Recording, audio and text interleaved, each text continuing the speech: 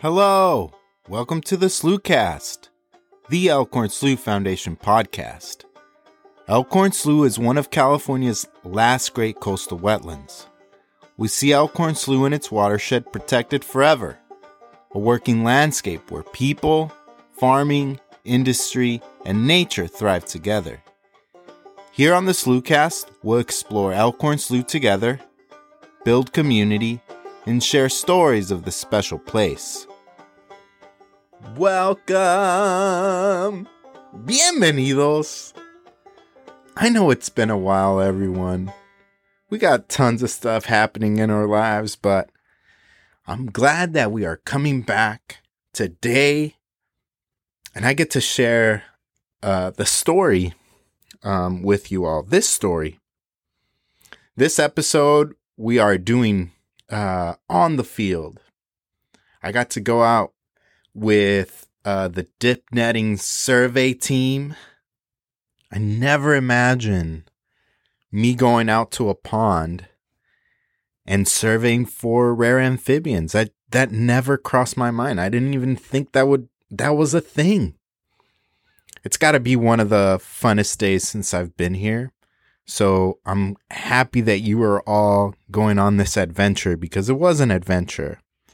From the beginning, just checking in with everybody, feeling everybody's excitement. You actually don't know if you're going to see anything. At least that's what I felt like, right? So just being out there, feeling everybody's energy and excitement felt pretty special. I got to give a special shout out to the team. Cameron, Melanie, Evan, and last, Susie Fork, who is the biologist here at the reserve, and really the person who's going to be taking us through this adventure, right? If you're new to dip netting like me, picture a group of us going out to 3 ponds, and what we're really doing is taking this net. Now, this net looks like a regular net that when you go fishing, you put your fish in or you scoop your fish out. And we spend about 30 minutes per pond carefully going through the floor of the pond, through vegetation, and kind of scooping up.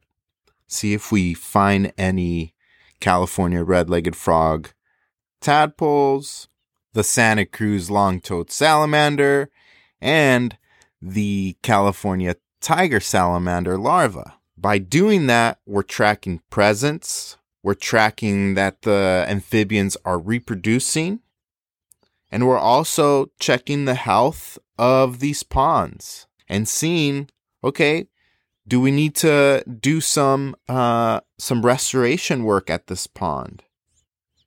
All important parts of creating habitat and healthy living for these rare amphibians.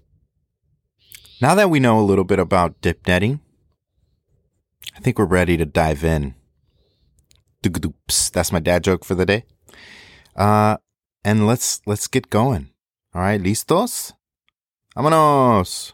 I'm Susie Fork. I work at Elkhorn Slough Reserve. I'm a biologist there, and I do a variety of biological monitoring, and one of my favorites is amphibian dip netting. So we go out and survey for amphibians once a year to see what's in our reserve ponds here on the reserve as well as in the watershed. We like doing amphibian surveys in the spring because we're interested in a number of rare species of amphibians that are pond breeding. And so in the spring, they come down from the woodlands and move into the ponds, and will lay eggs, and then the adults leave, and then the eggs hatch and turn into larvae in the case of salamanders or tadpoles, as we all know from frogs. And so each year we're interested in whether those rare amphibians are making it to our ponds to breed. The 3 species that we've found here at the reserve are the California tiger salamander, the Santa Cruz long-toed salamander, and then the red-legged frog. And so it's really good news when we dip net and find them in some reserve ponds in different areas. Today, for example, we started the day at another pond we call Swimming Pool Rookery, and we did not see red-legged frog tadpoles, but one of our group members found a couple of adult frogs. So Cameron says, "Oh, I got a red-legged frog." I immediately stop what I'm doing. I go over, I got my camera, I'm trying to get this image or video of the frog, and Susie just lights up. Everybody stops what they're doing. We all go around, and it feels like a celebration almost, like it felt really special. So check this out. Oh, I got a red-legged frog. Nice, Cameron. Couldn't hide forever with Cameron here. That's great. I'm really glad to hear that. I'll turn them off. Oh, a big one, an adult. Oh, yes. Nice, Cameron. Oh, yeah, look at those beautiful. Should get a picture. Yeah. Oh, my God. Nice. Nice work with the net.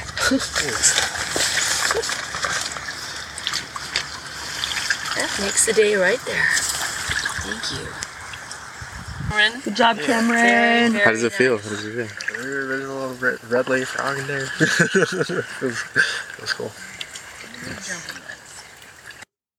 So we end up releasing that frog, and we're kind of gathering our stuff, getting our stuff ready to go to our next one. I find one. And then we all kind of start just checking out what we have in our trays, what we have in our container. And there's this really cool moment where Melanie and Susie are talking about pond life. What do they have? What makes a pond healthy? So I learned a lot. So check it out. Amphipods. Oh, are they gamma ray crustacean. amphipods? Yeah. Okay, cool. Yeah, you see those in the microscope all the time. Baxter's moving out. Those. Yeah. That might be it. Is that a... Yeah, there's a nice food base in here and 2 frogs. Yeah. Maybe they may be in here. We just can't. Yeah, it's interesting. It might be worth coming back when the pond level's lower. There's a really... I don't Less know if you'll be competition able to from this see giant it. water thing. Where'd it go? Oh, it was like this size of worm, but brown. Oh. Really, really tiny. Where did it go? I just staring at it side over here somewhere. Pond life can be really rich. Yeah. This is all part of the things we're trying to answer. If the amphibians are in here, what's their food base and what are their competitors? It's like these guys will eat tadpoles. Oh, really? Yeah, and there's these diving beetle larvae, which we'll probably see at some stage, and they're intense looking. They're called water tigers. It's the face for me. It's scary looking. The body, not so much. It just looks like a shrimp, but man, that face. We're going to go back to Susie. She's going to wrap us up at our first pond and then talk a little bit about what more to expect. What are we going to see? So that right there is really good news to see healthy looking adults in our ponds at the reserve. So we went to Swimming Pool Rookery, and then we went to another pond, which is called Rana Pond. And in that pond, we actually found a lot of tadpoles of red-legged frogs, various sizes. Yay, off to a good start. Yes, they're in here, just like we were hoping. Awesome. Oh yeah, there's a lot of them. Buddy.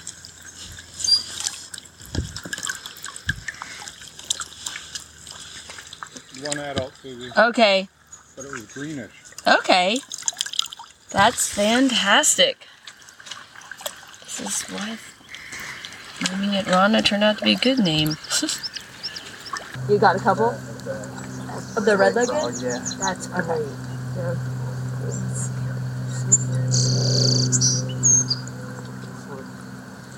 Oh, wow.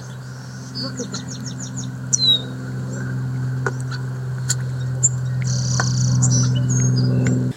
Here's Cameron counting all the tadpoles he found, those red-legged frog tadpoles. But I gotta give a shout out to the birds in the background.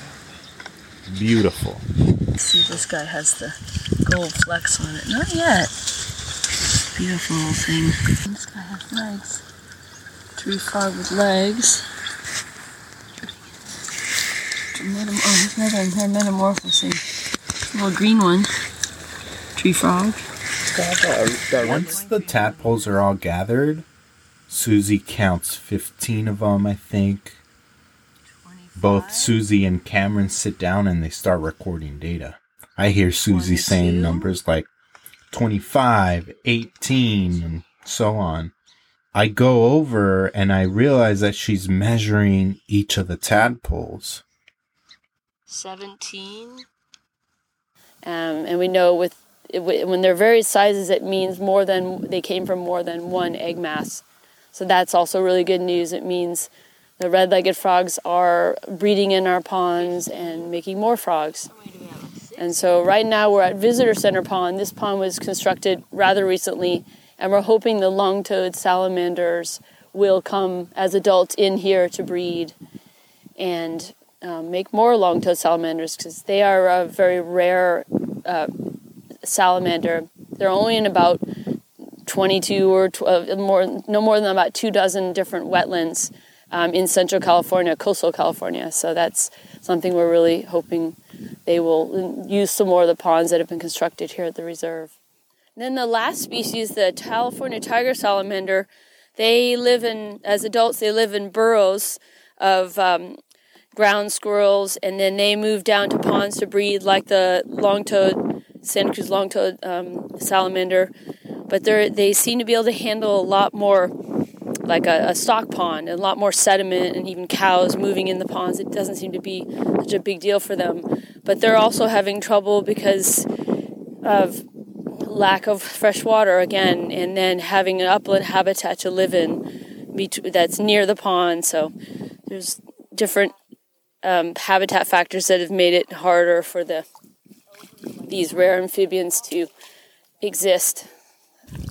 Lots of tree frogs, all different sizes. So that tells us many different adults are in here breeding, all in different stages of development. There's more of this char. Oh, this is the other one.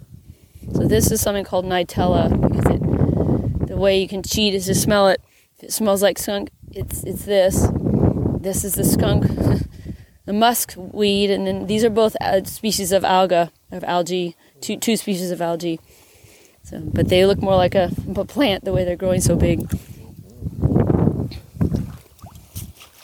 Lots of tadpoles. Tree frogs everywhere. And tree frogs are a good food source for other animals. They're very plentiful in this pond. I don't see any red-leggeds. No eyes that are set in from the side. They're all tree frogs. But that's okay.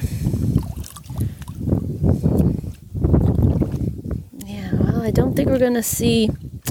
Not looking like we're going to find any of our rare amphibians in here, but this is why we check every year. You never know. They may show up. They're not going to tell us when they show up. And that's part of that excitement, that adventure that I talked about in the beginning, that you don't know if they're going to be there. This year, the team is going to visit 50 ponds to track, to see where they're at, where they're moving, where they're breeding. And that, because we had so much water, that's a possibility this year. Sometimes the tadpoles and salamander larvae will be in the shallows where it's warmer. They'll be basking along the shore. I don't think they like to be all that deep, because they like to be close to the warmth. So sometimes you can catch them by going close to the shore. Let's see. These all look like tree frog tadpoles. Yep. So far in this pond, we've found tree frogs only, but we're hoping other amphibians will show up. You can see the tree frogs here. the tadpoles. There's a whole bunch of these in here. And then let's see.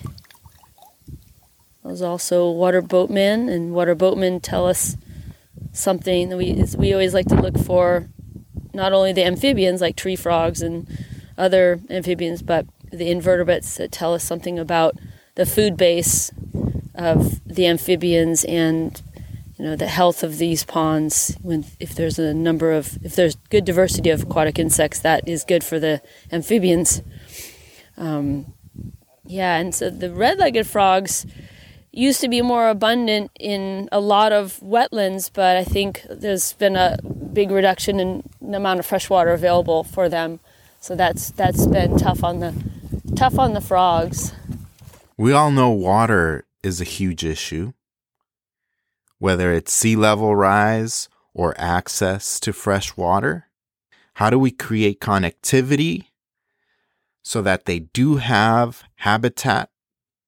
These are 3 species that point to us or show us the importance of conservation and protection of the Elkhorn Slough and its watershed. And that's why the Reserve and the Elkhorn Slough Foundation continues to do this work with the support of all of you. Please look out for content around dip netting, and this actual podcast will also be a video. You can find it online. And I really hope you enjoyed today's episode as much as I did, because it was that adventure. I want to give a huge thank you to Susie Fork for just allowing me to be part of the team that day. And another thank you to Cameron, Evan, and Melanie for also teaching me while we were out there. I really appreciate your guys' energy and knowledge and sharing that adventure with me. So I hope everybody is having a great day. Continue to have a great day. We'll see you all on the next one. If you have anything to add to the Sloughcast, please email me, juan@elkhornslough.org, and follow us on social media at Elkhorn Slough Foundation. You could visit our website, elkhornslough.org, for future events. This is that season. And a special thank you to those of you who participated in our spring events. More to come. Be on the lookout for those. Again, thank you all so very much. Nos vemos y adiós.